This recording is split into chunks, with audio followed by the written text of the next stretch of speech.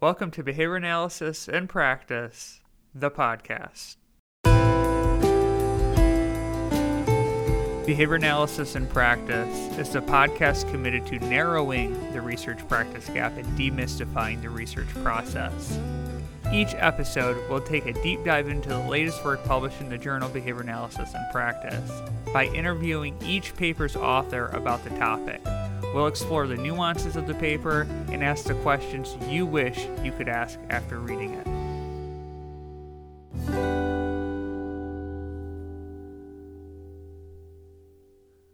Hello and welcome back. I'm your host, Dr. Cody Morris, Assistant Professor of Behavior Analysis at Salve Regina University, and today I'm going to be speaking with Sarah Jeglum about her paper, Assessment and Treatment of Challenging Behavior Maintained by a Non-Vocal Man's Function. Sarah is currently a postdoctoral fellow at Kennedy Krieger Institute in Johns Hopkins University School of Medicine. She earned her BA in psychology from the University of Iowa in 2013 and a PhD in educational psychology from the University of Wisconsin-Madison in 2020. She completed her doctoral internship on the neurobehavioral continuum track, which included inpatient and outpatient clinics at Kennedy Krieger Institute. Since 2012, Sarah has dedicated her career to applied behavior analysis for individuals with developmental disabilities who exhibit challenging behavior across clinical, home, and school contexts. Sarah's research focuses on preference assessment technologies, understanding the development of challenging behavior, and unique applications in the assessment and treatment of challenging behavior.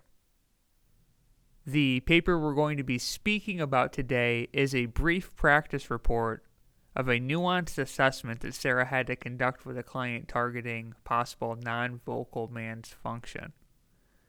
In addition to describing the assessment methodology, the paper also describes the treatment derived from that assessment. I know many of you are interested in idiosyncratic variables related to function, so I think you will find this paper and the conversation quite interesting and helpful. So without further ado, here is my interview with Sarah Jeglum. Hi, Sarah, and welcome to the Behavior Analysis in Practice podcast. Thank you. We're really excited to hear from you today, to learn about your paper. And so to get things started, would you mind telling us a little bit about what your current role is and what you're up to? Sure. So I'm currently a clinical postdoctoral fellow on the neurobehavioral unit in the outpatient clinics. So currently my role is primarily working with children and adolescents who exhibit some pretty significant challenging behavior. So typically that includes an experimental functional analysis and then subsequent function-based treatment. But largely what I'm doing on the outpatient side is working with these kiddos in both outpatient and intensive outpatient sort of capacities, and then following them up more long-term. Nice. And so previously, last year I was also an intern here at Kennedy Krieger, where I was on both inpatient and outpatient rotations. Nice. And what drove you to doing this type of work, to wanting to work at KKI? Yeah, great question. So I first got introduced to applied behavior analysis when I was at the University of Iowa, working at the Center for Disabilities and Development. Started working full-time in their day treatment program, which is a 2-week severe behavior program. Really fell in love with the work and decided to pursue graduate school as a result. So then I went to University of Wisconsin-Madison. For my graduate school, I was advised by Dr. Jenny Asmus, and then as a result of my work there, I continued to develop a real interest in challenging behavior in issues related to autism and developmental disabilities, as well as interdisciplinary work. So I pursued an internship placement at a site that really supported that and facilitated that, and that's why I ended up here at Kennedy Krieger. Nice. And you do sounds like clinical work, but also clearly some research. So how do those two Yes. things blend for your current role? Yeah, so I certainly conceptualize work as really as an applied researcher or a clinical researcher. So my research is focused more on these unique applications of assessment and treatment within challenging behavior and applied behavior analysis. I'm also interested in other research topics that are more, either we're asking specific research questions and then seeking out that data, or kind of that conceptualization of research. So, for example, my dissertation and, one of my big interests is also in preference assessment methodologies. So I'm asking some questions, writing them down so that, one day I can go forth and pursue those. But really, like, what are those mechanisms by which, preference and reinforcement, how do those interrelate? Obviously they do interrelate, but, like, how do we best maximize those outcomes, as well as issues related to early correlates of challenging behavior. What are these early signs that we're seeing, and how might those trajectories be changed if we're able to identify and screen early? That's awesome. Those are really interesting subjects. And, Thanks. the first one you talked about was sort of those unique applications of the assessment and treatment for problem behavior. And I'm assuming that you probably conceptualize this current paper under that sort of umbrella. And so this paper, Yes. the assessment and treatment of challenging behavior maintained by a non-vocal man's function. Could you tell us a little bit about that paper? Absolutely. So we know that there are 4 standard functions to problem behavior, as first described by Iwata et al. In 1990 or 1982, 1994. And those 4 functions are attention, tangible, escape, and automatic. What we also see is this group of individuals for whom that standard functional analysis is not necessarily able to capture, this full presentation and what exactly those functional mechanisms are.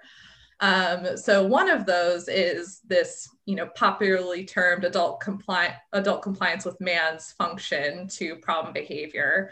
And whether it's a truly independent function or not remains to be seen in research.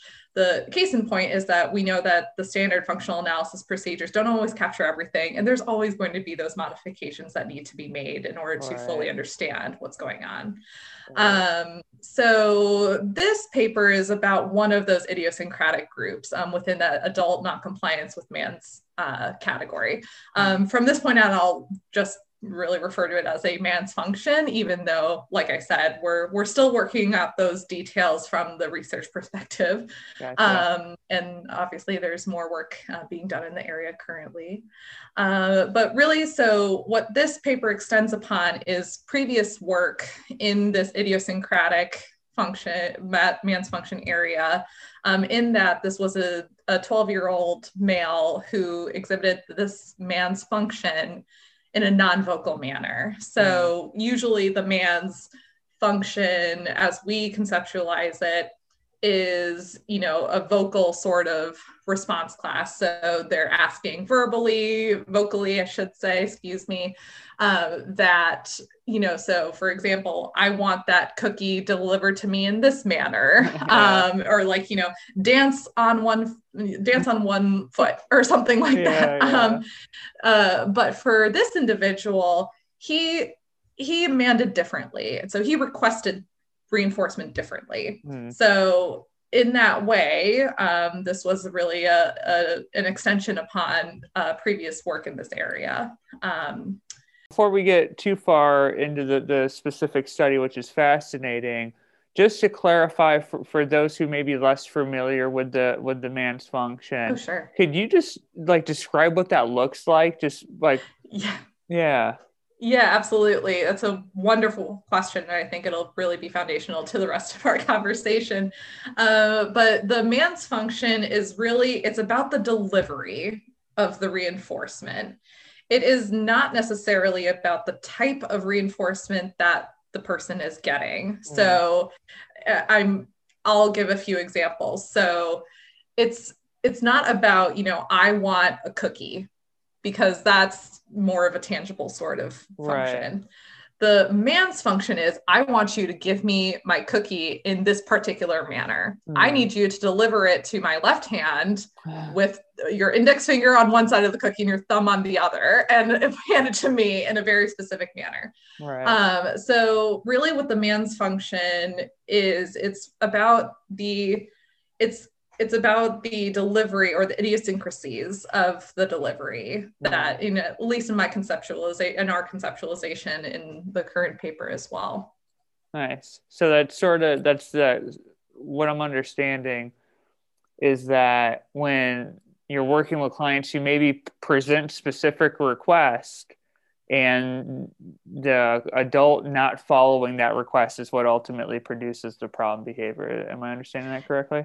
Exactly. Yes. So it's, again, the types of requests that they're having, the content of the request is basically like unlocking the reinforcement, but it's not necessarily the reinforcement itself. It's that sort of process in between those things. Yeah. Fascinating. Wow.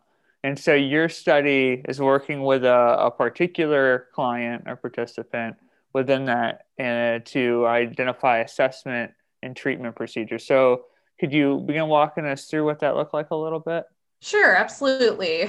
So the participant in question, his pseudonym is Mike, 12-year-old male with, a specific genetic condition, as well as disruptive behavior disorder, self-injurious behavior, et cetera.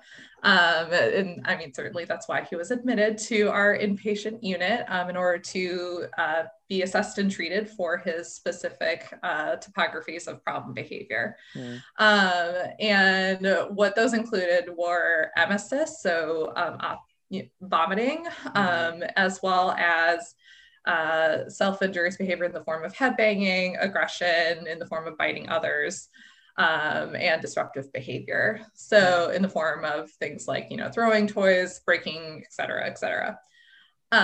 So what we were seeing with him, he had been with us for a very long time, by the time we had started this evaluation. So really what we were doing was we were trying to understand, what were these variables that were contributing to this, the manifestation of problem behavior. And through some indirect assessment, so for example, interviews with parents, interviews with staff who had already been with him for a while, we had started thinking about, he seems to be engaging in problem behavior when we're denying access to these things, but, are we looking at something that is more related to these requests or MANs? So at that point, we started to conceptualize an assessment that we could further, attempt to figure this out. So let me back up a little bit more in terms of the non-vocal piece. So his non-vocal communication primarily consisted of sign language, both American Sign Language, as well as his own sort of gestures that he used pretty reliably, as well as one syllable vocalization. So most commonly the syllable "ba." So he would use that in several different manners. So we started to collect more information, just general observation on, when is he using these things? Are they, like how idiosyncratic are we getting here as well? And what are some typical MANs as well? He would ask to go for walks. He would ask to sit on the couch, which those we conceptualize as more, certainly, common sort of MANs that most people would have. We also had more idiosyncratic or unique MANs. So for example, dancing with only one particular person in a very particular way, or looking at watches in a specific visual inspection sort of manner, opening and closing cabinets only in a specific area, a specific number of times, sitting with us in a specific manner. So you see how it was at first kind of challenging to say, is he actually having challenging behavior because we're not letting him do that? But, through our assessment, we conducted, which was an ABAB reversal design for our functional assessment.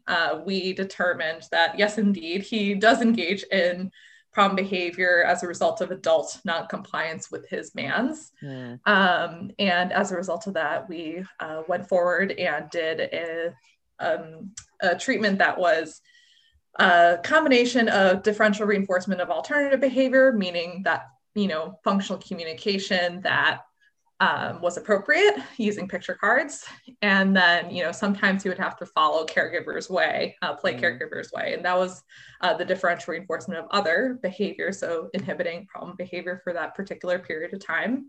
And we systematically faded how much caregiver's way there was relative to Mike's way.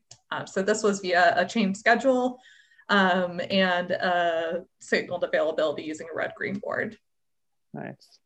I love case studies like this, looking at a very unique problem, but I think one that a lot of behavior analysts have experienced. I've personally worked with very similar client profiles, and we were talking about this before we started the recording, but I worked with a client who would make it was like a must sound, and he really only had one gesture, which was essentially a karate chop. And so he would look at you, he would say "ma," and he would karate chop. And you essentially had to guess, was he asking typically for like an edible item, or was he essentially asking you to leave, requesting a break of sorts? And so he would say like "ma," he would karate chop, and it could be either one of those things. And if you guessed the wrong one, it was going to lead to pretty severe aggression. I would say that's a very quintessential example of, what we're conceptualizing as adult noncompliance with MANS function. So this client had a very similar sort of presentation with that too. So his one syllable common syllable was "ba." So he would say, if he said "ba" with like his hand up waving at you, clearly he's saying "bye, I want you to leave." Or if he's going "ba ba ba ba ba," like it's more, let's go there. I want to go there. So that took a very long time, as you can imagine, to really start to figure out. Some of them, of course, were clear. Some of them just weren't, kind of similar to your karate chop client. Yeah. When you were seeing sort of these presentations, is that what led you to go, probably a standard functional analysis isn't going to be useful, or did you try one first, or how did you make that decision exactly to go into the assessment that you did? Yeah, excellent question. So as I briefly mentioned, he had already been with us for quite a while. And so, yes, we had done the standard functional analysis, if I'm remembering it correctly, a few different times kind of across his admission. We had also started to do a few other sorts of, we were trying other things in order to really understand, why these behaviors were happening. Obviously, we're talking about pretty significant, dangerous sorts of behaviors. So a lot of this was, obviously, we're trying to find answers as efficiently as we can so that we can really, support his, his best, outcomes, as well as, get him back to family.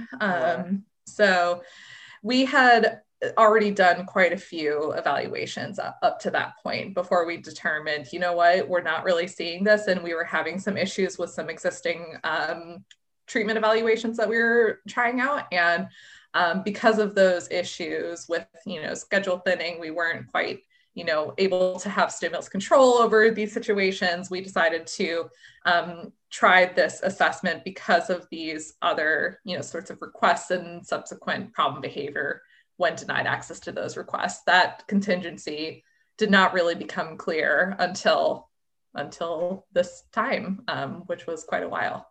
That makes a lot of sense. And I think that's a really, really useful model of sorts, to start with sort of broad standard procedures, functional analyses. And as you utilize those and maybe try treatments, or maybe the FA wasn't conclusive, that's when you begin to narrow in your scope and look more specifically at some of these idiosyncratic or more individualized assessment procedures. Absolutely.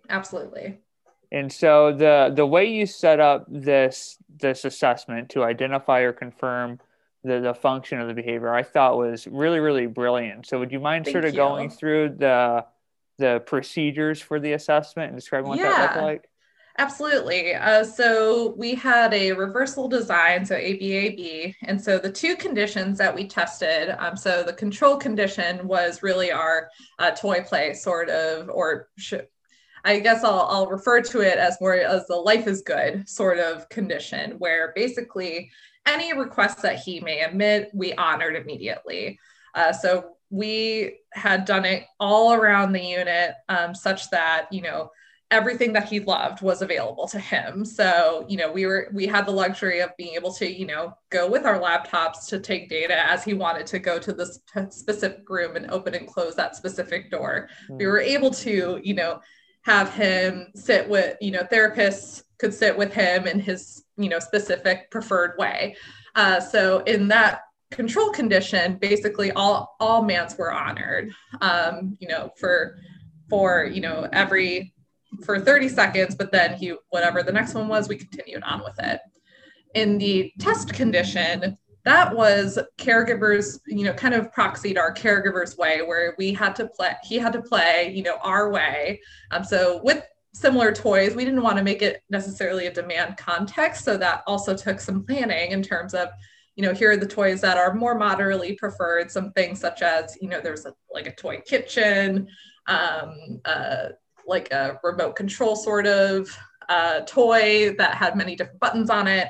But then we would tell him, touch this button, or, like, let's do this now. And any mans that he had were ignored. But if any problem behavior occurred, we honored the last man that was admitted before that problem behavior. So the most proximal man to the problem behavior was what was reinforced, as well as all other mans for approximately 30 seconds. With the demands that you were placing in the test condition, were those sort of set up to create the establishing operation for the client to sort of place his own mans, or what was the rationale behind that? Yes, exactly. That's exactly right. So basically we played with toys that we hypothesize would likely be something that he would want to play with differently, or that he would want to do differently. So another example, so we would be, near the couch, and then he would want to, so I remember he liked to sit with us he would want to be on our left side. But then what we would do is, we're going to sit on your right side, or we'll sit to, so that he's on the right side. And of course, he wanted to sit differently. And so I remember this very clearly, times when he would, we would say, okay, we're going to sit, it's test condition, we're going to sit, and you're going to be on the right side. He would headbutt, and then it would, oh, okay, we'll switch it then. It was just to our arm, but it was still just the clearest contingency that you can possibly get in terms of an FA. And with we spoke about this again before we recorded, but the way that you set up the sort of compliance test that the adult would do, being the man before the problem behavior, why did it follow that sequence, or why did you choose that specific man to follow? What was the rationale there? So we sequenced by having the last man admitted before problem behavior, because we were hypothesizing that the man problem behavior was the contingency. And that's what we were testing was, if the man was ignored and then problem behavior occurred, and then we honored that man, but then problem behavior stopped, it kind of confirms that sort of theory that this is this presentation of the man's function. The other issue that we were running into is that sometimes it wasn't necessarily clear what he was requesting with his man. So because of the non-vocal nature of his communication, some of it was extremely clear given his either the tone or the prosody and those sorts of things, it made sense. But then other times it was, not clear at all what he was asking for. And so then we would have to ask follow-up questions. So what do you mean by that? Or did you want this? And then he would be very clear with either nodding his head yes or shaking his head no. So as a result of that, it made much more sense to sequence it the way we did, such that we were able to test that true relationship between man problem behavior. That's awesome. And when he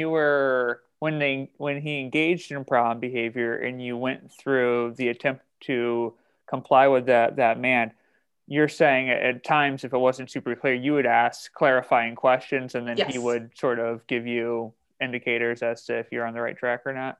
Yes, exactly. Yep. And that's another reason why we wanted to give that 30-second reinforcement window for our assessment as well. Nice.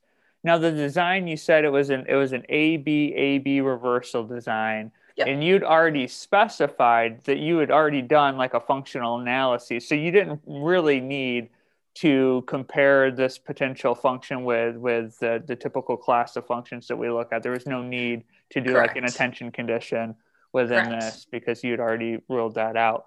But Yep. why the AB design? Given that you were just looking at the one sort of potential condition.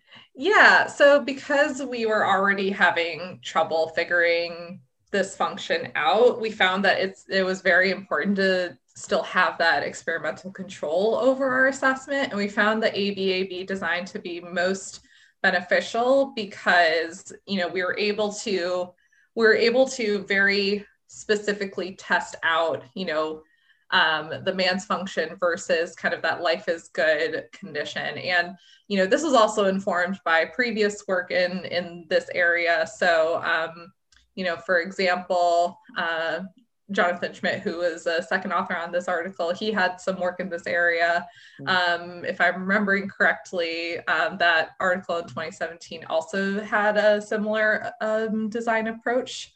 But overall, it was found to be a more specific way to truly test out, like basically turning on and off the behavior. And because, we wanted to get something done as efficiently as possible, that was really the answer that we came up with. Nice. And it seemed to show really clear distinguishing patterns of behavior within the design. So Yeah. it seems like it's really appropriate for this situation. Yeah. Now, with the design and with the assessment, you've got, it looks like a total of 15 sessions. You've got like 6 sessions within the first control Mm-hmm. phase, 3 in the test phase, 3 in the next Yep. control, 3 in the following test. When were you introducing those sessions, or like how many of those sessions were you running in a row? Like when did those take Yeah. place? Yeah. Great question. So the behavior team usually was with the client for about 3.5 hours per day, 5 days a week, so Monday through Friday. So those sessions were occurring primarily in the morning, if I remember correctly. But they were pretty rapid fire in terms of, we would set things up, we would run sessions for, a few hours and then take a break when needed. So, of course, there's always going to be things that we need to stop for, ADLs, et cetera. Nice. And so what was like approximation? How long would you say this particular assessment took to implement? So I think the actual assessment we did across 2 to 3 weeks, maybe less than that even. This assessment occurred probably about almost a year and a half ago at this point. Right. So my memory maybe is maybe a little bit fuzzy, but I want to, I think approximately, like 1 to 2 weeks. And this was again 5 days a week that we were able to do. But it may have only take, I think it probably took less time than that. Nice. And as we were talking about, you ran the ABAB reversal design, you see clear distinction, you see that the behavior is popping during the test conditions, indicating that it is this man's function. And then you move into your sort of treatment analysis. And so can you talk to us about that? Yeah, so the treatment analysis, we went into a BAB design for that because, as I mentioned, we had already had him with us for a very long time at this point, and we really wanted to, work as efficiently as we could, as well as we're working with some pretty significant types of behaviors. So as a result, we wanted to, of course, we wanted to make sure that we were going in the right direction by experimentally testing using the BAB design approach.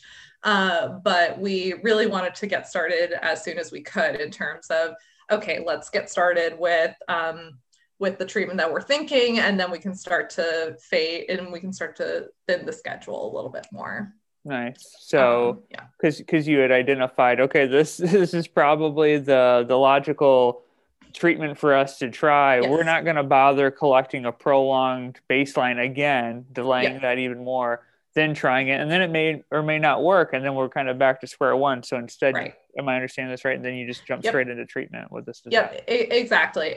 Especially because we had literally just completed the assessment, and maybe like after a brief supervision, or maybe the very next day, we got started immediately with this treatment evaluation. I imagine there had to have been some excitement given absolutely. that the assessment data were so clear that like we might have something here. Oh my goodness, it was absolutely it was an amazing feeling to say like, oh my gosh, I think we found it. Nice. And then the treatment data looked good. So do you want to tell us what the sort of core components of that treatment package was? Sure, absolutely. So the core components were differential reinforcement of alternative behavior. And so we did some functional communication training beforehand, before we actually got started, to ensure that picture exchange, picture touch was the right functional communication response to go with. And was that just a single response that you were targeting? So actually, another great question. So we had several different icons representing all of his different main requests that he had. So some of them were toy specific, some of them were person specific. So sit with me, dance with me. He also liked kind of like neck rubs. And so that was another one. And as well as specific types of toys that he loved.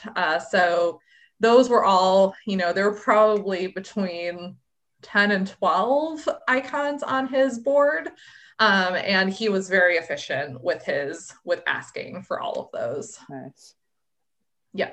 And so that was one component, of course, was that he could actually appropriately communicate. And that was more of a generalizable communication response so that he could actually ask anyone for these things. Awesome. And then with the other part of it, of course, was, well, let's build in some times that he has to follow the caregiver's rules. So that was what we called caregiver's way. And that was the differential reinforcement of other behavior approach. So in that part of the session, he was required to engage, withhold engagement of his problem behavior for the full duration of that caregiver's way. While he wasn't necessarily required to, actually, follow our demands necessarily, he typically was pretty compliant with it. And it was just more of a tolerance sort of approach with that. Gotcha. And so basically what we did was with this DRA, DRO, this was signaled via a red-green board, signaled availability, where green was, his request would be honored, and red would be, nope, his request would not be honored. And we would basically move all those icons over. And so the specific icons, they're still technically available, but you're moving them over, signaling that they're not available. Is that right? So basically, if icons are on green, mans would be honored. And if those same icons were on the red side of the board, that means they would not be honored, gotcha. Even if he tried to hand them when they were from the red side of the board. Gotcha. And so this was via a chain schedule. So he had to complete the caregiver's way in order to unlock Mike's way.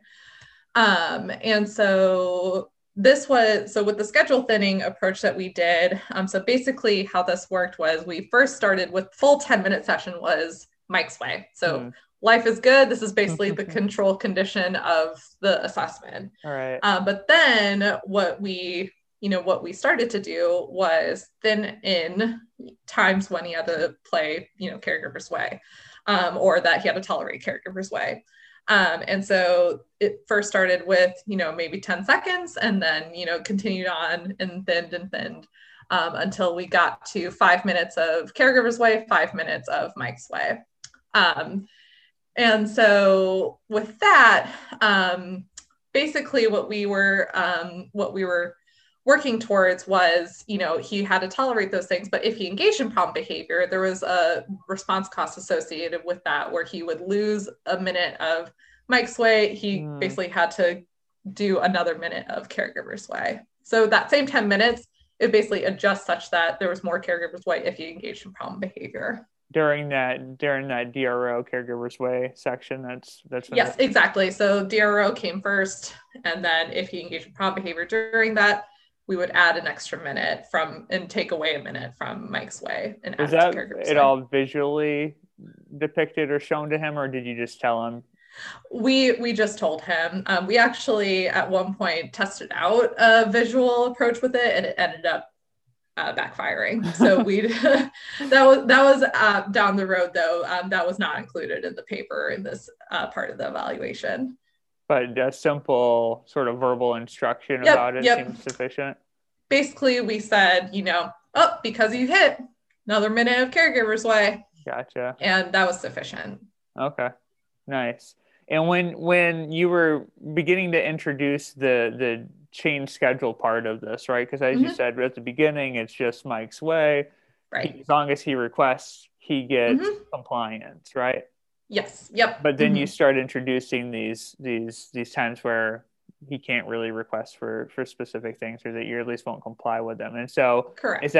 Is it just he was able to take the icons and you're essentially just putting those on extinction, or what did that look like? Yeah, great question. So procedurally, when we first started introducing those components, we basically had all of the icons already on the red side of the board at the beginning. So because our approach was Caregiver's Way is the beginning of the session, and then Mike's Way is at the end of the session. And so basically how we would start the session is all the icons are already on the red side of the board.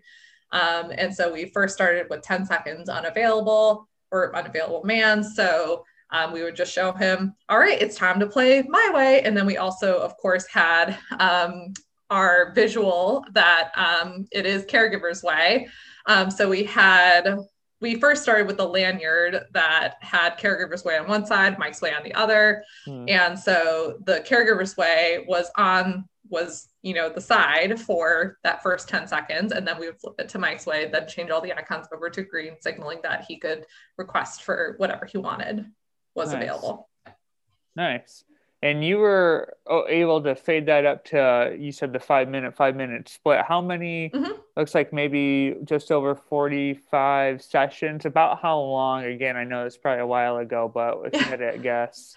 So if I had to guess, this probably took another few weeks to get through. And again, we were able to work with him directly, daily, 5 days a week for a few hours a day. And you were running, during those few hours, you're running just these sessions, or was this like one program of many that? This was one program of a few that we were running with him. Yeah. So that certainly impacts time too, because, obviously what we're hoping with this paper is demonstrate, a way for other practitioners to go forth and, assess something that they're seeing that's similar. And I certainly think that it can be adapted such that, you don't need the sort of control that we have at a hospital setting. Right. At least that's the hope. Yeah. Well, and I like the way that you broke down the change schedule in particular, right? Like Thank you. A lot of times it's, given the amount of research we've seen on like functional communication training, it's a pretty logical next step to go when there's problem behavior. You simply ask them to request it.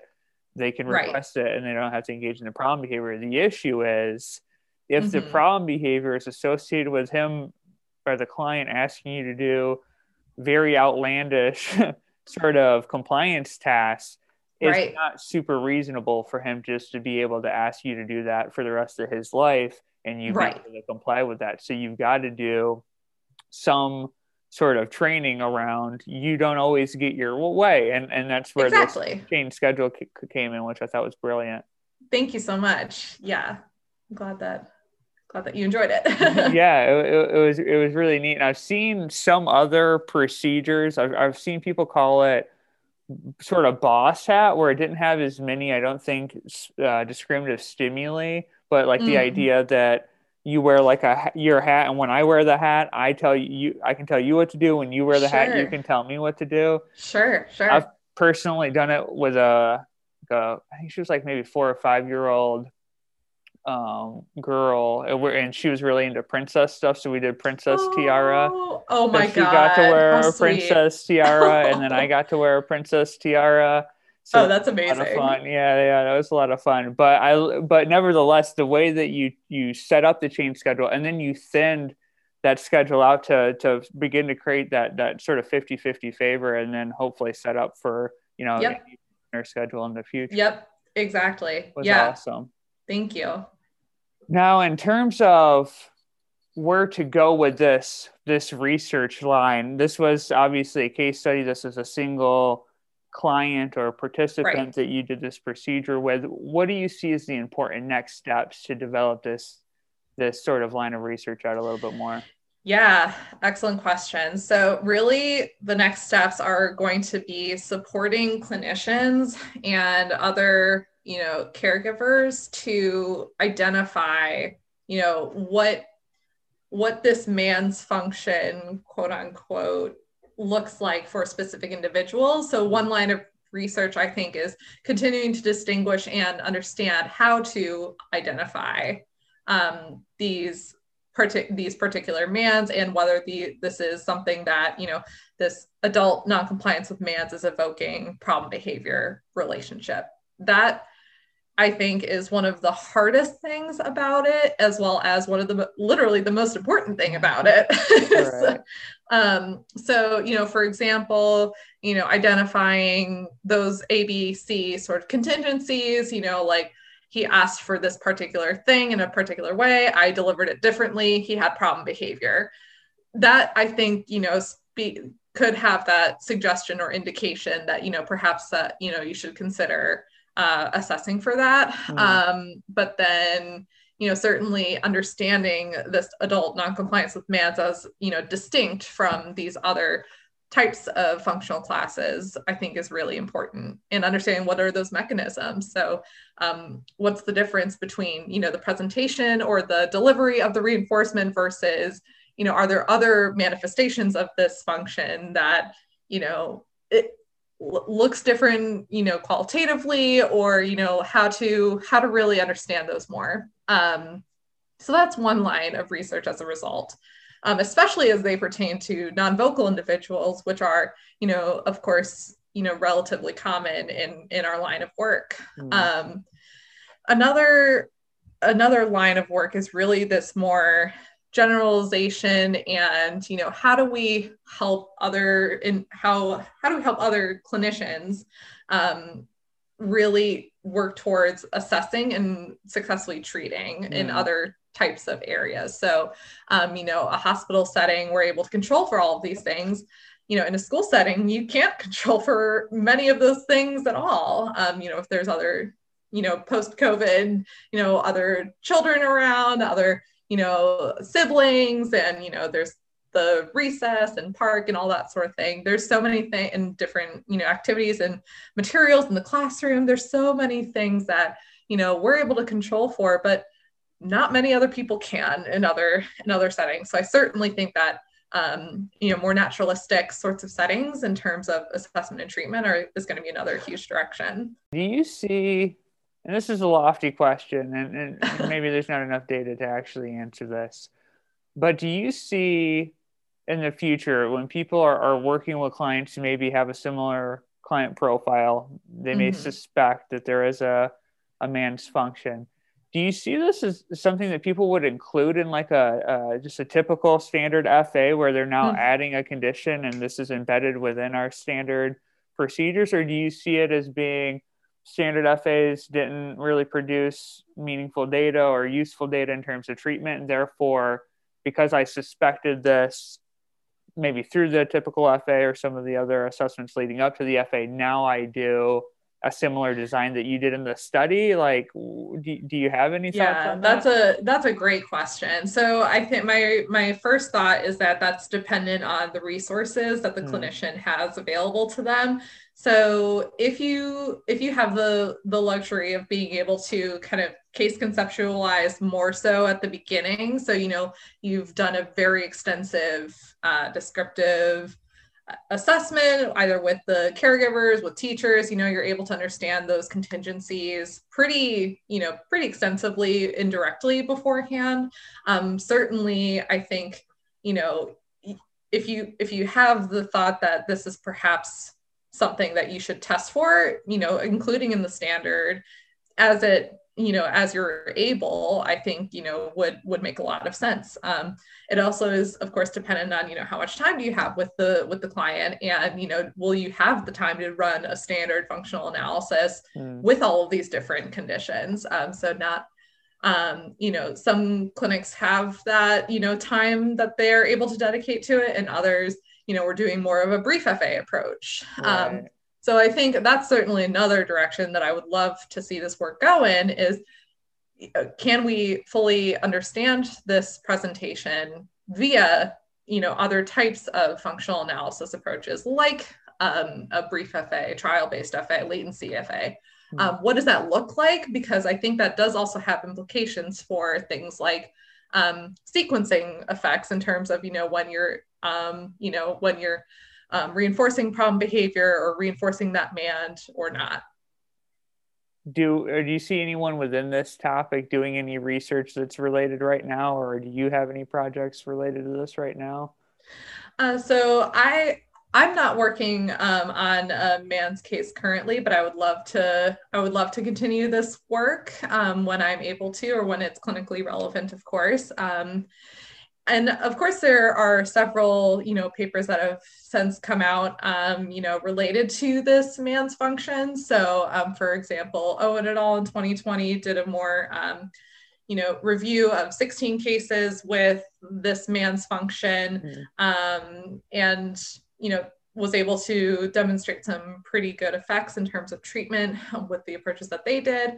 I know there was a recent literature review that came out.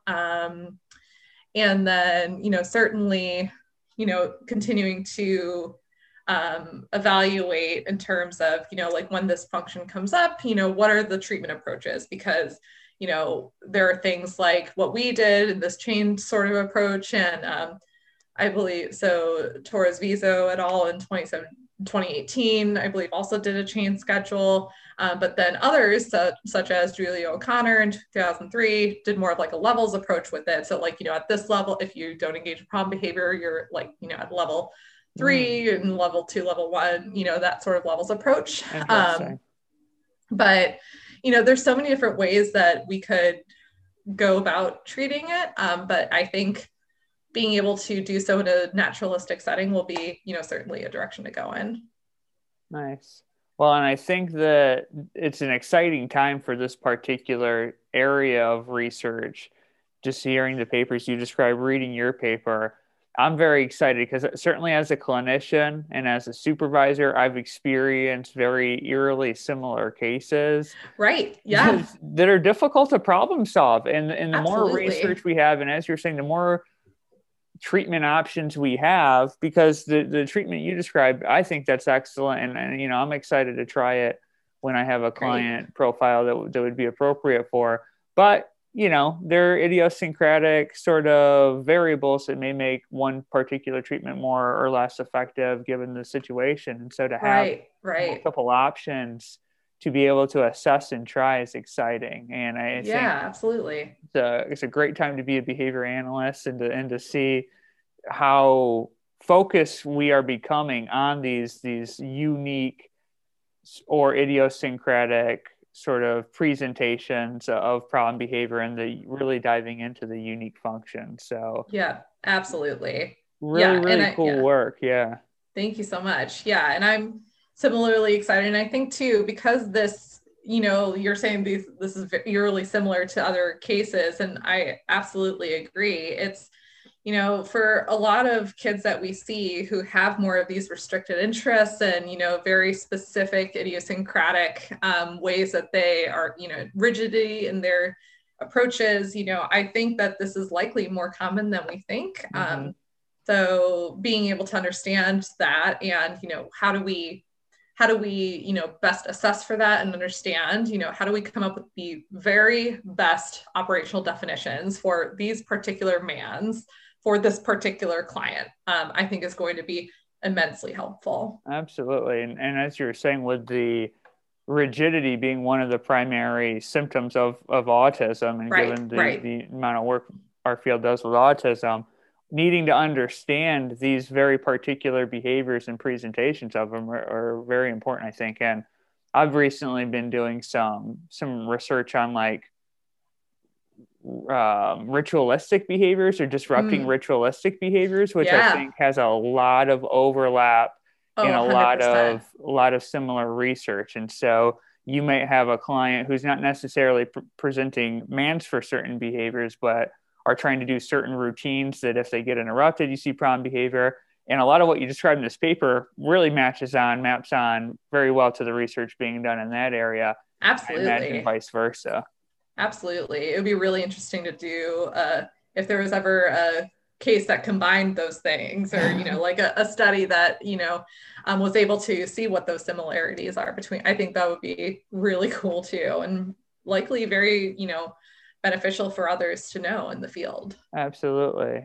Are there any other things that you think people should check out? Any articles that we haven't already covered, or anything that people are interested in this area that they should consider? So I would say, certainly looking at, the most recent works that have come out, such as the Owen et al. Paper, I found immensely helpful for what I did here, as well as Jonathan Schmidt et al.'s article in 2017, certainly also helpful.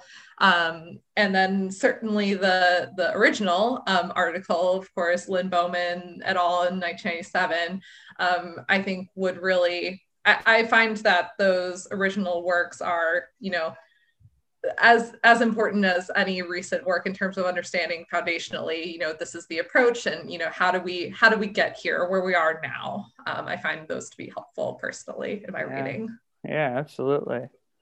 Well, Sarah, thank you so much for your time. Thank you so much for your work, and thanks for coming on to share it. Thank you so much. I appreciate your time. All right, before you go too far, remember to subscribe to this podcast wherever you listen.